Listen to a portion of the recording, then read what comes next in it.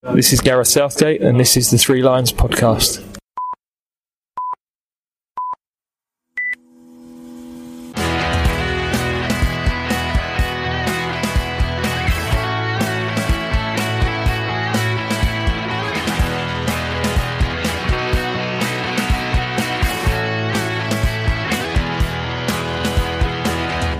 Hello and welcome to the Three Lions podcast. My name is Russell Osborne and this is an independent England football supporters podcast. As you may remember, throughout 2022, I brought you a series on England at the World Cup, documenting every occasion that the Three Lions had played at the biggest tournament in world football. A series where I spoke with players, journalists and fans who had all followed or played for England at the World Cup, getting their memories of the time. It's been a series that I was really proud of. It was hard work, but thankfully appreciated by many. All of those can be found at your podcast provider of choice or threelionspodcast.com if you missed one or two. Now, Qatar was the 22nd World Cup and England's 16th appearance. So I thought, with it still fresh in our minds, and just before we embark on another qualifying campaign for the 2024 European Championships, let's take a look back at this World Cup. Once again, with a fan who was there. But before we chat with him, let's remind ourselves of how a small Arabian peninsula managed to secure the hosting rights of the 2022 World Cup. We need to go back to January 2009, when FIFA announced that bidding for both the 2018 and 2022 World Cups would be open until February of that same year. It was decided that a UEFA country would host 2018, and as we now know, that was to be Russia. But because UEFA had been awarded 2018, they couldn't host 2022. So Australia, Japan, Qatar, South Korea and the United States all began their pitches. On the 2nd of December 2010, on the same day that FIFA awarded Russia 2018, they announced the hosts of 2022. Much to many people's surprise, one of the favourites, Australia, were eliminated first, quickly followed by Japan and South Korea. That left the USA and Qatar. And now enough for 2018. We go to 2022. May I ask again the public notary of Zurich to give me the envelope. Thank you. Shall I recall the candidates? Australia, Japan, Korea, Qatar, United States of America. The winner to organize the 2022 FIFA World Cup is Qatar.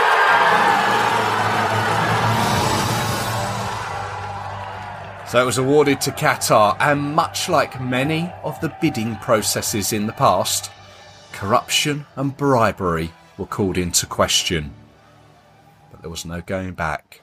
The then FIFA president, Sepp Blatter, said at the time, "The Arabic world deserves a World Cup. They have 22 countries and have not had any opportunity to organise the tournament." This really was just the tip of the iceberg. The beginning of one of the most controversial World Cups to ever be bestowed upon a nation. It was September 2013 when the English newspaper, The Guardian, first revealed a headline of Qatar's World Cup slaves, noting that up to 44 Nepalese migrant workers had died in World Cup projects.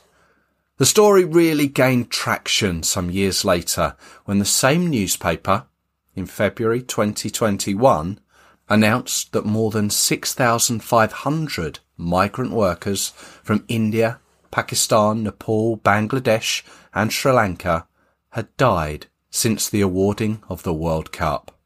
Qatar replied, stating that the vast majority of these deaths were of natural causes, and in only 37 instances were they to be linked to the building of the stadiums. This was a story that wasn't going to go away, and this, coupled with Qatar's human rights issues, something that Amnesty International had been aware of for many years prior. Many players and commentators condemned the situation, such as Gary Lineker and Gary Neville, but former England star David Beckham became increasingly prominent in promoting the Qatari brand, and has supposedly taken a substantial amount to be at the forefront of the promotional campaign for Qatar. As I've already mentioned, this was the 22nd World Cup, and all the previous ones had been played in our English summertime, either during the months of May, June or July. In fact, its earliest start was the 27th of May 1934, and its latest finish the 30th of July 1930. But generally, the final has been played recently anywhere between the 11th to the 17th of July. In 2015, 5 years after it was awarded to the Middle Eastern states, it was decided to change it to a winter tournament.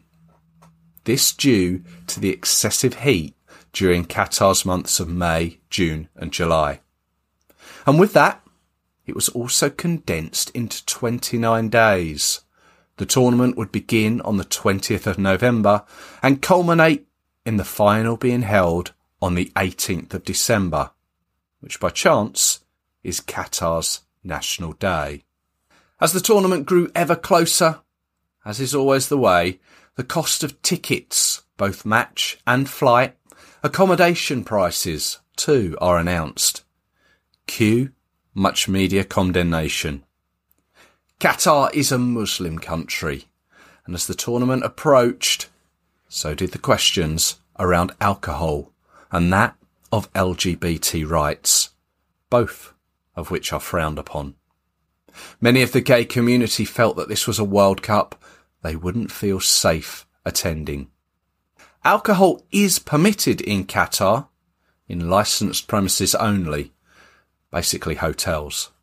Budweiser are a well-known FIFA sponsor and had agreed that beer could be sold within the stadium perimeters on match days. Days before the tournament began, there was a total U-turn by FIFA with regards to the sale of it. It would only be sold in the corporate areas within the grounds. This naturally provoked many voices saying that Qatar was ruining the experience, although it was more the late change in direction that frustrated fans. This, coupled with the change of timing of the tournament and also the change to the scheduling of games, as originally Qatar-Ecuador was scheduled to be the third game of the tournament, with Senegal-Netherlands being the opener. This, at late notice, was all changed so that now the Qatar game was the opener. February 2022 also saw the illegal invasion of Ukraine by Russia. Fortunately, though, neither nation was involved in the tournament. And in the run-up to the start date, there were orchestrated fan parades throughout the Doha Corniche. It's the coastal promenade of the capital. They were portrayed by the media as being locals from the region paid to be fake fans. Some English journalists having very little dirt to dig on the players or manager, this time turned on England fans. Some who had legitimately been part of Qatar's Supreme Committee for Organisation, for being fan leaders, many of whom had had their trips partially paid for, the media portraying them as being puppets for the Qatari regime. Still, the controversy wouldn't go away. Days before the tournament began, the FIFA president Gianni Infantino accused the West of hypocrisy when he spoke in a news conference in Doha. We have been taught many lessons from Europeans and the Western world. I am European. For what we have been doing for 3,000 years around the world, we should be apologising for the next 3,000 years before giving moral lessons. He then went on to give a very strange speech. Today I feel Qatari. Today I feel Arab. Today I feel African. Today I feel gay. Today I feel disabled. Today I feel a migrant worker. Of course, I'm not Qatari, I'm not Arab, I'm not African, I'm not gay, I'm not disabled, I'm not really a migrant worker. But I feel like them because I know what it means to be discriminated, to be bullied as a foreigner in a foreign country, as a child at school. I was bullied because I had red hair and I had these red, how do you call them? Freckles. Sorry? Freckles. Freckles. Yes, I don't even know the term. I was bullied, of course, for that. Plus I was Italian, so imagine. Didn't speak good German. And what do you do then? You lock yourself down, you go into your room, you cry, and then you try to make some friends. And you try to speak, to engage, and you try to get these friends to engage as well with others, and others and others. You don't start accusing, fighting, insulting. You start engaging. And this is what we should be doing. In the run-up to the tournament, the FA and England, alongside Wales, France, Denmark, Germany, Netherlands and Switzerland, had all decided they would wear a One Love rainbow captain's armband, showing their support for diversity and inclusion. And on the day of the tournament, FIFA announced that this was not an option and that players would be booked for wearing the armband. And with England being the first of the European nations to potentially play wearing it, the FA backed down and said, FIFA has been very clear that it will impose sporting sanctions if our captains wear the armbands in the field of play. We were prepared to pay fines that would normally apply to breaches of kit regulations and had a strong commitment to wearing the armband. However, we cannot put our players in the situation where they might be booked or even forced to leave the field of play. With all this off-field activity, you could be forgiven for getting some football was to be played soon. So how did England get to Qatar 2022? Well, they were drawn in UEFA's Group I, a six-nation group that featured Poland, Albania, Hungary, Andorra and San Marino. Once again, we would finish top of it with 8 wins and 2 draws. It was a campaign that was affected for fans because of COVID. San Marino and Poland at home in March 2021 were both behind closed doors. Hungary away had 58,000 in attendance, but it was a struggle for away fans, although some managed to get in. And a year later, England finished off the group with a 10-0 away win in San Marino. Then, Thursday, November the 10th, 2022, the squad was announced, and for the first time, it was a 26-man squad, increasing from 23. This was Gareth Southgate's second World Cup squad, and he selected 11 from his 2018 one. These were his men. Goalkeepers: Jordan Pickford of Everton, Nick Pope of Newcastle United, and Aaron Ramsdale of Arsenal.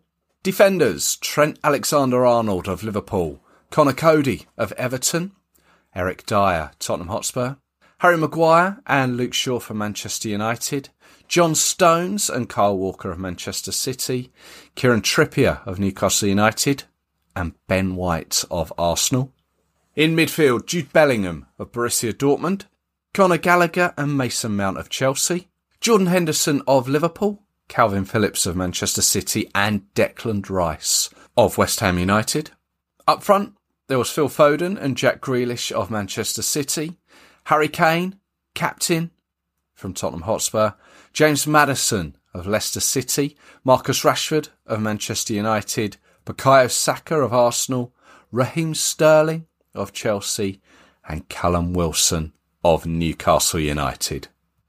Now, before we get on to the actual tournament, you may remember from the previous episodes, I took a look at some of the things that also surrounded the World Cup, especially for those of us that watched from our sofas. Every tournament, there is the official World Cup poster. And for Qatar 2022, it was a black and white effort with some deep burgundy hints, reflecting Qatar's flag. It was designed by a female Qatari artist, Buthanya Al-Muftha. It focuses in on a football with the agal, the traditional headpiece worn in the country. And between the ball and the agal is the word Heya. Onto the TV, for those of us that were watching at home, the BBC totally changed the way they introduced their games. In the past, they've acknowledged the host venue with both the music and graphics. This time, it was a colourful kaleidoscope type of intro with famous previous player moments duplicated across the screen. Johan Cruyff doing his turn, Roger Miller wiggling in the corner flag, Maradona's Hand of God. This all accompanied to previous BBC World Cup commentary. It was made by an Edinburgh-based production company who said it celebrates the rhythm of the World Cup, the set pieces, iconic moments, fan celebrations, and skill on the pitch. They wanted to play into this with a memeable scrapbook-style treatment, looping visuals and audio in a hypnotic 42 seconds of football fandom. A jamboree to celebrate the 2022 tournament. This is the stuff of three! Here we go! They call that a tango. He's a confident boy, isn't he?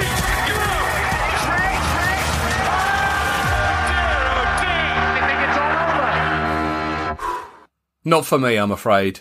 The TV World Cup things are one of those things that make tournaments memorable, and this simply doesn't.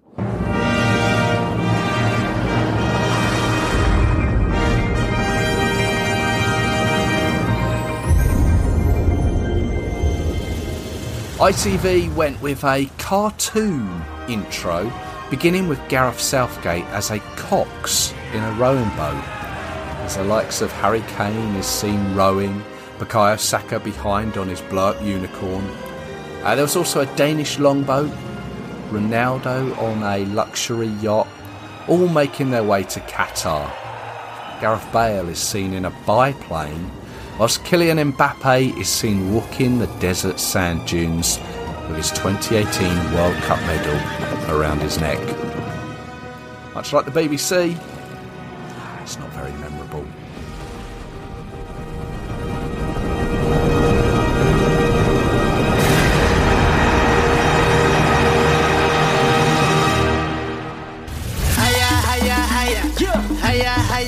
You know what it is. Red one. And of course there is the official song of the tournament. This was Heya Heya, which translated means better together.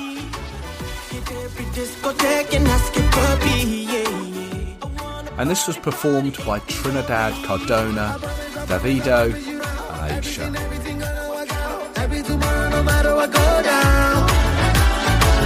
I promise you now, gonna be sticking around. Every tomorrow no matter what goes down.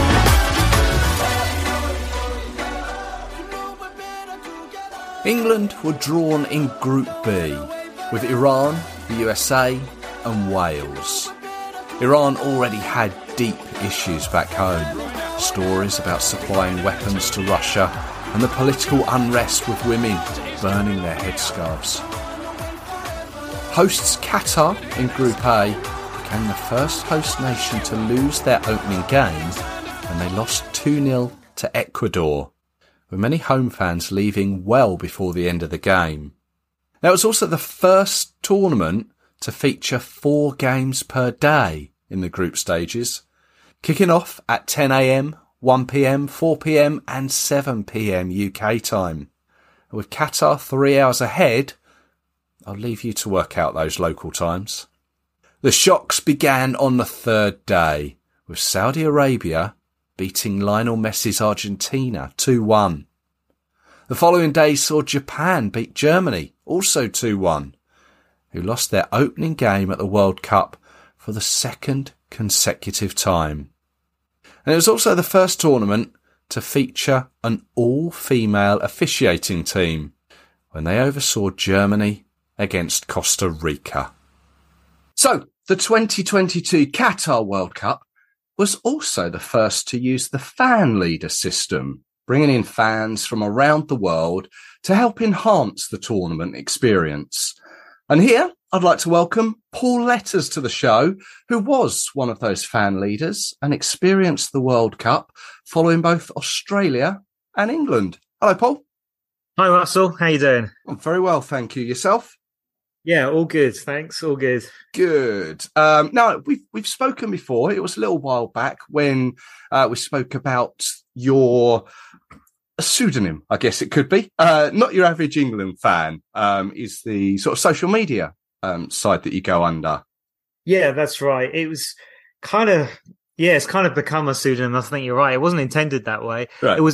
It's a blog, like a webpage, notyouraverageenglandfan.com, and then Instagram, Twitter, Facebook connected to that, trying to showcase how anybody can be an England fan, all sorts of people, and you don't have to kind of fit a stereotype. And I suppose I felt, as someone who now hasn't lived in England for over 20 years, I felt like a untypical kind of fan. But then with living abroad, and especially when I was living in Asia, I'm in Australia now, but in Asia, there are way more England fans in Asia than there are in England.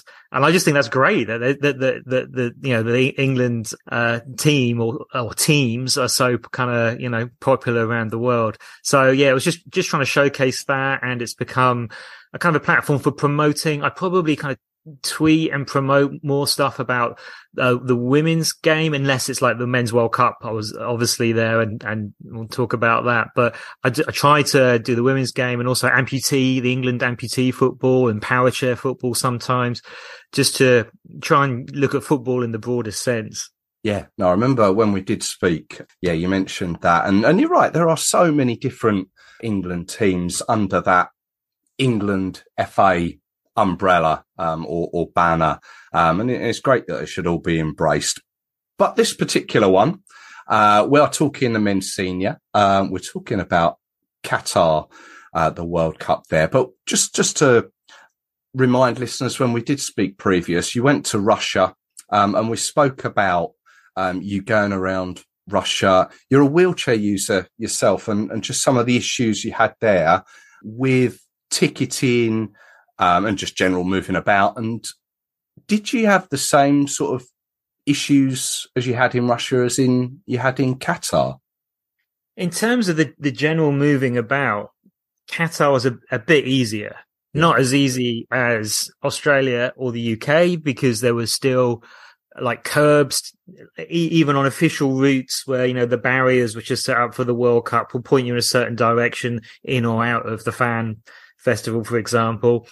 And in order to avoid curbs, you'd have to go very, very long ways around. So there were things where they could have just had ramps, where they didn't, and other places where they did have them, to be fair. But Moscow was a lot harder. There seemed to be very little, once you got away from the fan park especially, the underground transport system was completely inaccessible. Not that the London Underground's fully accessible, by the way. So I'm not trying to have a go at all the other countries, but yeah, getting around Doha was definitely doable. And I was on my own in terms of like not traveling out with friends or family for the first kind of 10 days or so. And that was still easy for me getting around. But the ticketing, it was just the same. It's the same for a wheelchair user or any disabled person. If you're applying for tickets if you were applying for the 2018 World Cup, you can only apply for one other person to sit with you. So we were a family of three. Well, we are a family of three, and my son was 9 when we went to Russia, and they literally, the adult had to be my companion. You know, so one of the benefits is that you do get a free companion kind of seat ticket. But whether you take up that free companion ticket or not, you've still got the same problem that you can only have one person maximum sat with you. So my son was actually placed for one of the matches right around the opposite side. We were on one side of the pitch, he was on the other, age 9, and we managed to get that changed, but we had to kick up. I mean, getting involved the BBC, Tanny Gray Thompson, other media started contacting us because they couldn't believe it. And what was so frustrating, although they sorted out, you know, our tickets for Russia, it's just the same problem again for Qatar. And there's no reason to believe it would be any different in North America. So if you were a non-disabled person was applying for tickets in Russia, you could apply for up to 4 seats together. In Qatar, you could apply for up to 6. But in both Russia or Qatar, if you a wheelchair, or even if you're applying for easy access, so like you're on crutches, but you know you're not bringing your own wheelchair, something like that, you can only apply for 2 tickets. So you can only be a family of 2 or only have one friend. And it just seems so discriminatory, so wrong. And it's very frustrating that despite doing what I can to kick up a fuss about it, it hasn't changed. It's a very strange way of thinking by FIFA there. As you say, just your situation with 3 in your family applying for tickets and your son is way over the other side. That's not right at all. Hopefully that can be changed going forward in some way, shape or form. And yeah, keep pushing them on that one, Paul. Yeah, I will. And, you know, if you ask them, all they'll say is we'll do our best to sit your third person as close as possible. So in Qatar, my son and then my wife flew out just due to work. She just came for the semi-finals, and she was within sight of us, you know, on our end of the stadium, but nowhere near within talking or even shouting distance. So it's still pretty frustrating. And these stadiums obviously were purpose built. You know, they're brand new. They're designed like this, but as far back as when was it? The 2017 World Athletics Championships in London, they had in the what was then I think called the Queen Elizabeth Stadium, the Olympic Stadium from London 2012. They had flexible seating, so when we went to it, you could book however, I don't know what the maximum was, but there was only 3 of us. But you could book the 2 people to be next to the wheelchair, and we went to several sessions. So we come back the next day and we'd see that they've actually moved the fixed seating that kind of looked like it's was bolted down, obviously clipped out chairs and clipped in chairs according to the needs of that particular day. Okay. So it can be done, and it is done. And in other sporting events that I've been to as well, like track cycling, like the cricket here in Australia, just FIFA can't do it yet. Well, I know something I'd like to speak to you later in the year, and hopefully that the situation might be a little different, although I say this knowing it's a FIFA event, is the Women's World Cup being held in your neck of the woods, as it were, the Women's World Cup. Maybe the situation might be a little different, but we'll find out, no doubt.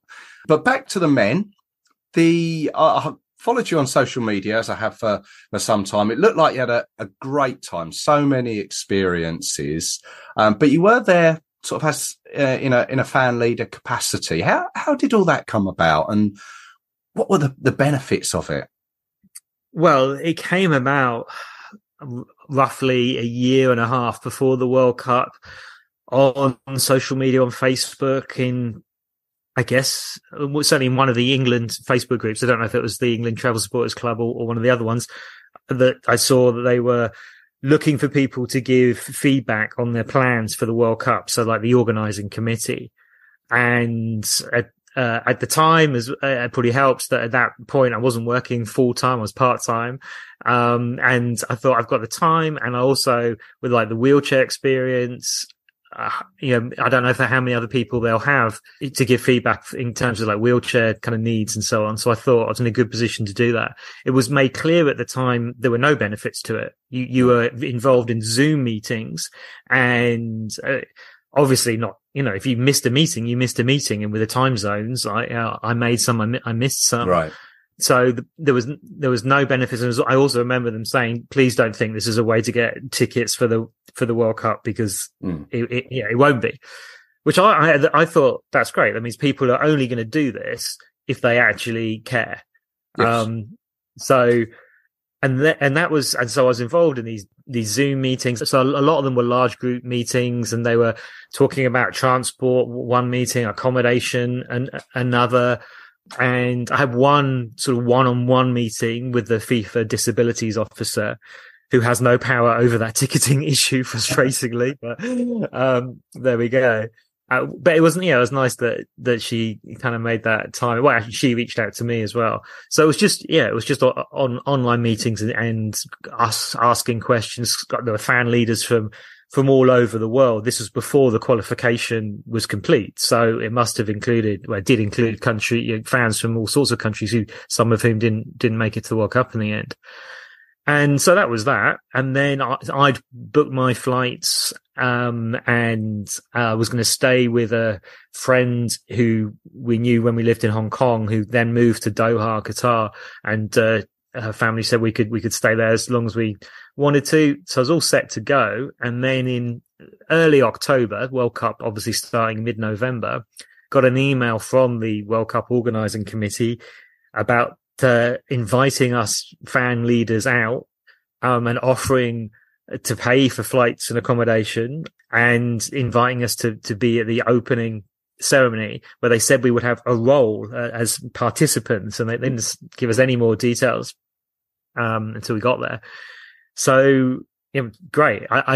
In the end, to change my flights, because we were flying on to the UK afterwards, and it just wasn't going to work. So I just kept the flights I'd already booked. So I didn't take the flights they were offering. The accommodation I did just so that I didn't impose on my friend for like what would have been a whole month. I thought, so I stayed in this apartment with a couple of other fan leaders who'd been flown out from England. On my plane from Brisbane, by the way, were Australian fan leaders. And I met some of them at the airport, and, had a drink with some of them, and some were going to go to the World Cup anyway, but some weren't. They just got this email in October saying, here's a freebie trip, off you go. So I could totally understand people out there kind of having criticisms of the process. But I think the concept of having fan leaders is a positive one. How you do it is a different matter. Just needs a little bit of tweaking here and there, because I can't imagine it's something that's going to go away now. Well, yeah, I hope not. I mean, but I know that, it must feel to some fans a kind of like a bit of a random process. I mean, to me, it didn't feel so random because, like I say, it was advertised on social media. It was made clear there were no particular benefits at the time, and I just got this massive surprise in October. And work gave me unpaid leave so that I could go earlier than I originally was going to go, which was great for the World Cup. So, but once we got there, they had things like, they had a fan tournament, so that all the 32 nations who were there, fans played in a 5-a-side tournament, and you played in your groups. So obviously England played Iran, Wales, USA. And that kind of, that was at a fan festival park as well, which was huge. And there was a lot there to do.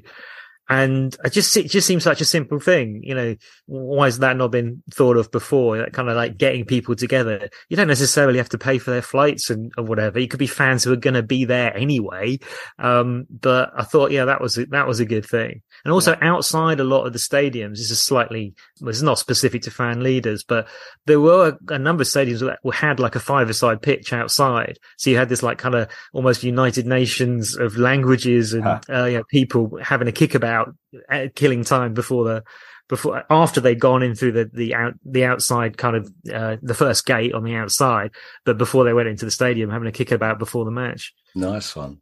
So how many games did you get to see? And tell us about that opening game that you went to.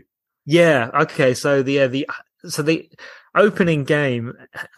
So the way the letter or email said that, we were sort of have a small world participating in the opening ceremony, we had no idea. But what it transpired to be was that for a few seconds, the TV cameras would go from each national fan group of the 32 nations to another, and there would be like a bar of a song related to that country. And it was a little bit of a mess up in the once they actually got to the stadium, there was no wheelchair access anywhere near the England fans. So I'd been given a ticket, and I guess partly my fault for not double checking the ticket. I just given it once we arrived. So the day of the game, or maybe possibly the day before, and I should have been looking for, wheelchair ticket. It didn't say that. So when I got to the ground, at least they were able to change it, but it meant I wasn't with the England fans. But I met up with them afterwards, and they said they weren't even aware of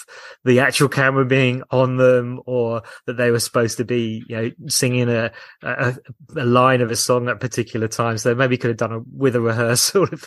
But again, a nice idea to, especially for, the game rate was Qatar versus Ecuador. So I wonder whether it's partly a way to, make the stadium full and to make it look good. I don't know. Maybe I'm being unfair on Qataris. Maybe the Qataris themselves would have taken the seats otherwise. I don't know.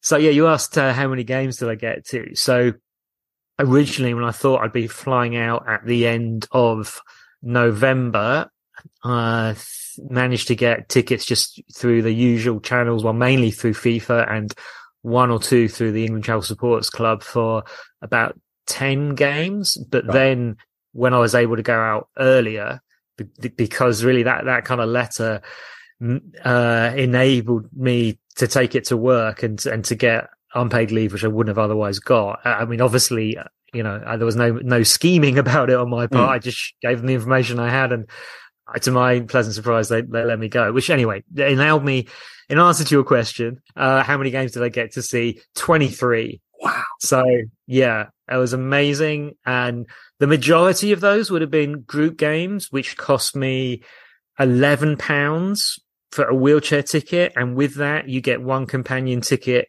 free. So yeah, most of them were, £11. Then obviously the prices went up, and by the time we got to the semis, I don't remember how much they were, but it was getting steep. And for the final, I only applied for like England conditional tickets. So it turned out to be a cracking final, but I don't know, it would have cost for the family thousands of, I was going to say dollars because we live in Australia, but a lot of money. Yeah. But 23 games, it was utterly amazing. So just, yeah, such a buzz and a delight to be able to see and meet with fans from all over the world. It was brilliant.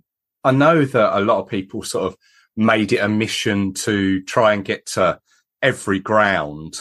Did you manage to do that as part of those 23 games? And did you find it easy just in general getting around Qatar and Doha? Because obviously the World Cup was this first where it was held all within, I don't know, the space of an hour and a half between the furthest participating stadiums.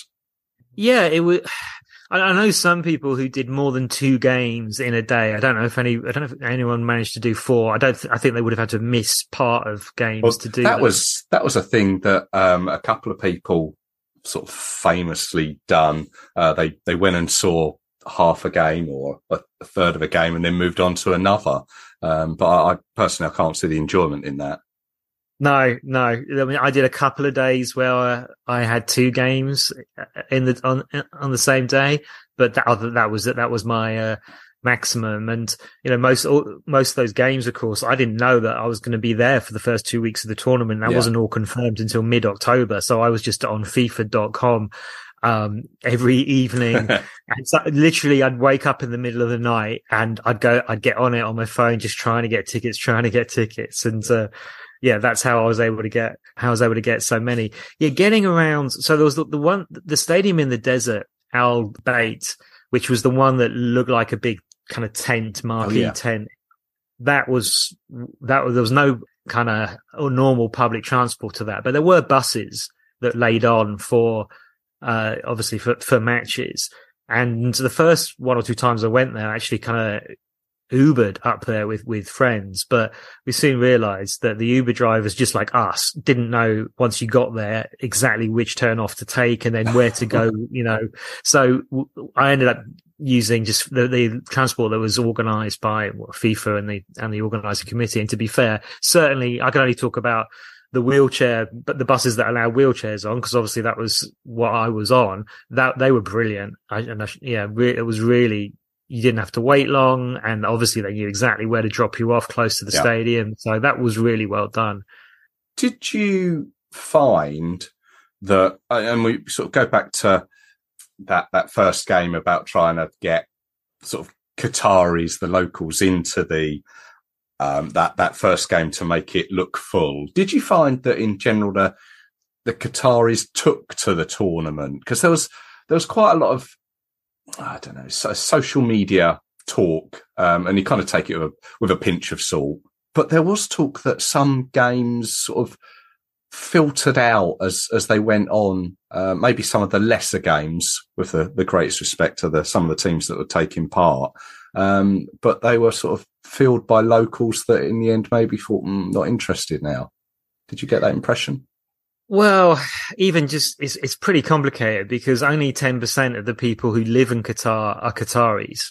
So 90% are foreign workers. And then you've got the million or whatever of us kind of visitors added on.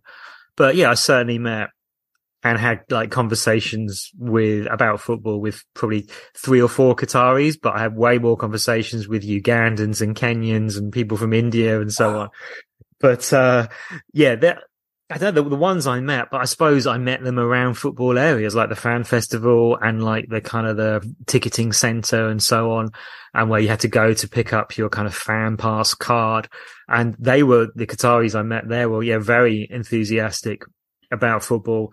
And there was one woman, youngish, I think, but head to toe, wearing a hijab, all black. And she saw me wear my England top. And she just came up to me and said, "Is it coming home?" And I thought that was brilliant. Yeah. What did you say to that? I laughed, and I think I just said, "Well, I really hope so." Didn't we all hope? Yes. So, with regards to England, what games did you see of theirs? I saw all the England games. Oh, yeah. Wow. What so it started with the 6-2 against Iran, and there was the 0-0. 0-0 against the USA, and then it was 3-0, wasn't it, against Wales? And so those first 2 games, no, in fact, all of them, I didn't have tickets until a month before, or less, in that final month. But of course, wheelchair tickets, sometimes there are wheelchair tickets left when there aren't any other sorts of tickets left. So right. It was just brilliant. That Iran game, seeing 6 goals, was fantastic. The US game obviously was pretty dull. And I took the friend Karina, who we still did for the second half of the tournament. After my son arrived, and then later on my wife, we stayed with her in her house. And I asked her if she wanted to see a game, and that was the USA game that I took her to. So I kind of felt a bit bad. The 0-0 is the one that she got. But then, what can you do? She'll never go again.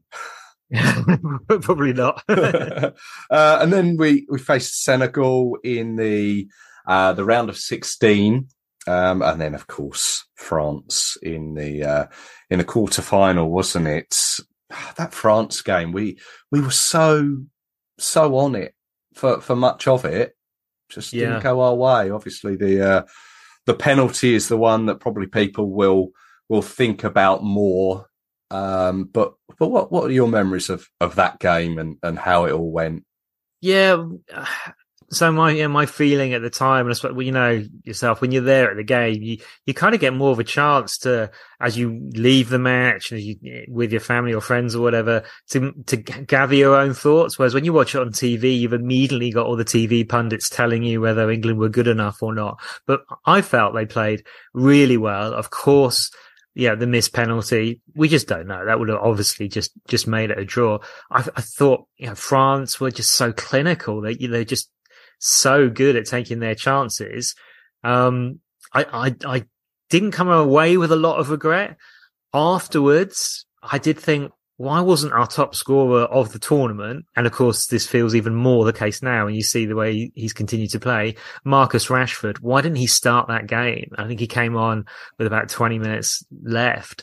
So there were things, that's something that definitely could have been done better, but obviously was gutted, but, I had my journey home actually was, with my son. We got on one of the buses from the stadium. Yeah, that was at Al Bayt, out the one out in the desert. And on that bus was a Moroccan wearing a Moroccan shirt. So there was quite a lot of people going to see games, who aren't their actual country. So I know that happens in every World Cup, but I guess it happened more in this one. Although if you're at the Tunisia or Moroccan games, it didn't feel like it. It felt like they packed out the whole stadium. I think I saw a couple of Morocco games. I think it was after Morocco, Portugal, just on the underground train. It was full of Moroccan fans celebrating, of course, and the whole train was bouncing up, and I felt like I was lifting out of my wheelchair up into the air and back down again. They couldn't, it was crammed, and when you first got on there, you're thinking, okay, is this going to be safe? But they couldn't have been nicer. And when they realized I needed to get to the exit, and my son was with me as well to get out, they were fantastic at making way. So yeah, lots of brilliant memories inside and outside of the stadiums. Yeah, they certainly made their presence felt, the Moroccans, didn't they, by all accounts? Oh yeah, those fans are just wonderful. But anyway, this Moroccan guy had been watching England-France, and I had my England shirt on, obviously, and got talking. We swapped shirts, and he was a professional player. He just retired through injury. Really? Yeah, so he'd played in Saudi Arabia, in the US, and in Morocco. And he was on this sort of the bus that you're only supposed to get if you've got some sort of disability, and he was fully on his feet, but walking with a limp. And he was there, and then so was a guy called Frank, who I had met on my first day in Doha, and just on the street, he came up behind me and said, "How can I help you? Where do you want to go?" And he was volunteering, it turned out, with the hire card, the fan pass kind of program. Oh, yes. But that didn't get him access to any actual seeing any matches. So anyway, he gave me a lot of help, and I offered him one of my companion tickets. So for those first sort of 10 games or so before my son arrived, I was looking for people to take to games, and I'd made a conscious decision in the few days before I left Australia that I could look for migrant workers, because obviously that's a big issue in Qatar, and take them to games that they might not otherwise be able to get to. So yeah, Frank was the character I bumped into on the bus on the way back, and we just had a good laugh. And in fact, he actually called me earlier today, so we've stayed in touch. And yeah, it was such a privilege being able to take different people from different countries all around the world to the games, because although I was able to get the tickets cheap, They did at the very beginning, they put on a small number of tickets, which I believe were the same price for Qatari residents, and, £11, but they just sold out straight away. And for most of the migrant workers from sub-Saharan Africa or from South Asia, the price of the tickets after that was for many of them anyway, was unaffordable. We're sort of running out of time to probably cover such a vast topic, but that subject of migrant workers obviously was a worldwide story. How did you find it whilst you're out there and speaking with Frank? What was his experience? Yeah, I learned a lot from Frank and also other guys that I've met. There's a real hierarchy, and it doesn't sound particularly nice to say it, but when you've heard it from so many different people from so many different countries, the Qataris, if you're a Qatari adult, you get given £30,000 a year just for being a Qatari adult because they've got so much wealth, mainly from gas. So they're at the top of the tree and they get privileges in terms of jobs. And then there's a hierarchy going down, depending on which country you come from. And right at the bottom, on the worst type of work visa and the only type of visa that's allowed from these countries is Uganda and Kenya. And and I took some of these guys to games, and got to know their stories. Living in dormitories with 6 or 8 people in a small room with no fridge, only getting the minimum wage, which they had famously brought in as FIFA had put pressure on in the years building up to the World Cup. Only getting the FIFA wage if you worked 12 hours a day, 7 days a week. Anything less than that's deducted from your wages, and lack of healthcare and so many other issues. So if you were from South Asia, you're more likely to, I guess if you have the skills as well, but more likely to get a job in retail or IT, or working like I went into a phone company trying to sort out, a Qatari SIM card. And there's about 30 people I could see working in their massive store, all ethnically South Asian, except for one who was dressed as the men tend to do, and the women for that matter, in traditional Qatari dress, had his own separate desk at the back. He's the boss. It doesn't matter how hard or how clever or whatever any of the people below him would be. When this Qatari guy retires, that job can only be taken by another Qatari. And that's the way it is. Yeah, it's their country, isn't it? And as I say, it's such a deep topic to go into. I say in the short time that we've got left, I did see that you were actually on the pitch as, was it a mascot or how was that determined? Oh, on the pitch, yeah. So just for the national anthem, was it? Yeah, it was very random. My son and I, we got to that game. It was Portugal, South Korea, fairly early, but then we got to most of the games early, and maybe an hour or 45 minutes before the game, we were sat in our seat. So I was in my wheelchair with son sat next to me, and 2 FIFA officials in black shirts came over and said that FIFA started this scheme to take 2 people for each game in wheelchairs onto the pitch, one sort of to go with each team. And I was one of the people who was chosen. So wow. My son and I were then taken through the VIP hospitality area. And if anybody had any doubts about whether there was alcohol available at games, there most certainly was. Gosh, right. Bottles of champagne and wine and etc. Anyway, we had to go through that area to get it to the right place, to get the lift down, and then we got to kind of be in the tunnel as the players came back in from their warm up, and a number of the players came up to us. We were not allowed to approach the players, but most of the Portuguese team came up and shook our hands and said hello, which was lovely. And then I was wheeled out onto the pitch, and I was in my wheelchair. The referees were standing behind me, and then just over to their left, so a couple of meters on one side, was Ronaldo as captain of Portugal still at that point. And then on my right was Son for South Korea. And it was a very surreal moment. Yeah, just being in the center of the pitch of the World Cup. You felt like you were in the center of the world. It was brilliant. Amazing. Paul, many thanks for just taking us back to Qatar there and the 2022 World Cup. Sounds like an experience to never be forgotten. And I'm sure there'll be more World Cup experiences to come, of which I hope to speak to you maybe later in the year if you're keen. Yeah, that's great. I've already got my tickets for the FIFA 2023 Women's World Cup. So, yeah, I'll be there. Love that. Paul, thank you very much for your time. Thanks, Russell. All the best.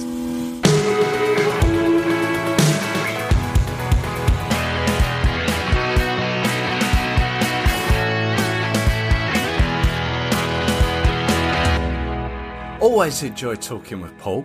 You can go follow him on Twitter at Not Your Average England Fan. And as I mentioned, because of his location, I'm hoping we can catch up again when the Women's World Cup comes around. Just getting around that time difference, which again, I am so grateful for the lengths people go to help me and contribute to the podcast. But once again, thank you very much to him for sharing his memories of Qatar. Morocco, they were the team of the tournament, becoming the first African side to make the semi-finals. Holders, France, once again made it to the final, and there was a possibility of it being a rerun of the 2018 final. But Argentina saw off Croatia to make it to the final for the first time since 2014.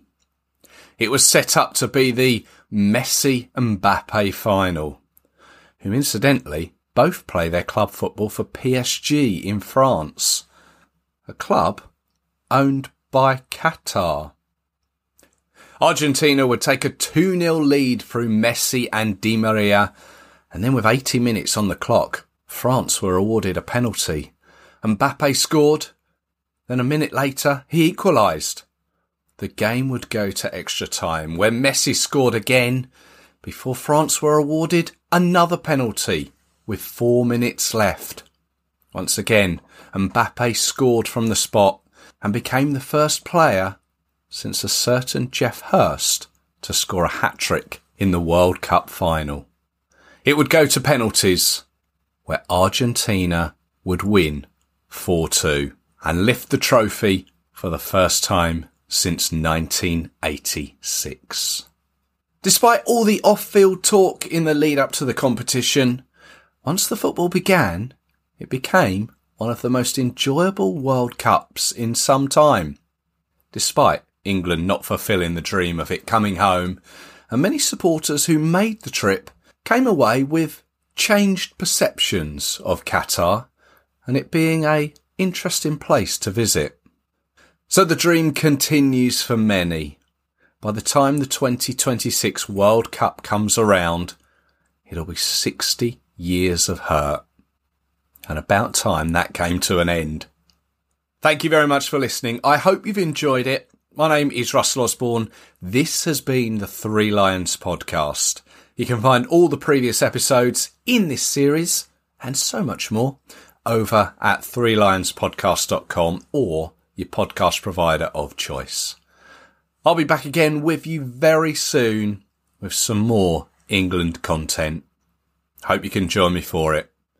So until then, take care. Cheers.